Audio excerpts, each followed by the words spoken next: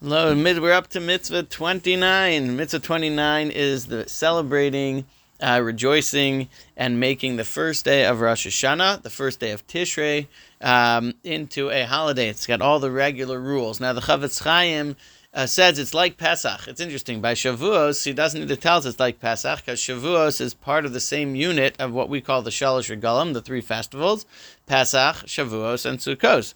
Rosh Hashanah is not from that unit.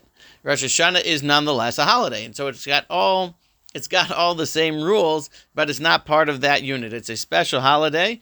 Interestingly, like we find by almost all the other holidays, it's got a mitzvah, another mitzvah besides for the celebration. But there is first a mitzvah, which is just to celebrate and make the Yom Tov special, and then we'll have to look at the unique mitzvahs that also have to be done. Now, over here, the Chavetz Chaim goes on and he tells us an important thing. He says Rosh Hashanah has 2 days of Rosh Hashanah. Now, those 2 days of Rosh Hashanah are both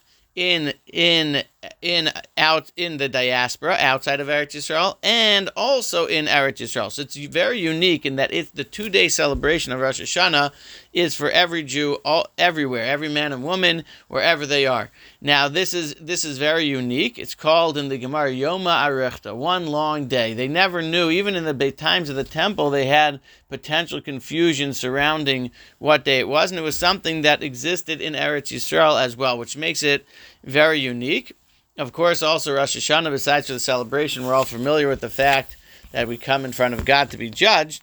But over here, the focus is what we can do, and what we need to do is to make, first of all, be careful to treat it with the sanctity of the day, and to make sure that we celebrate it and make it feel like a special holiday.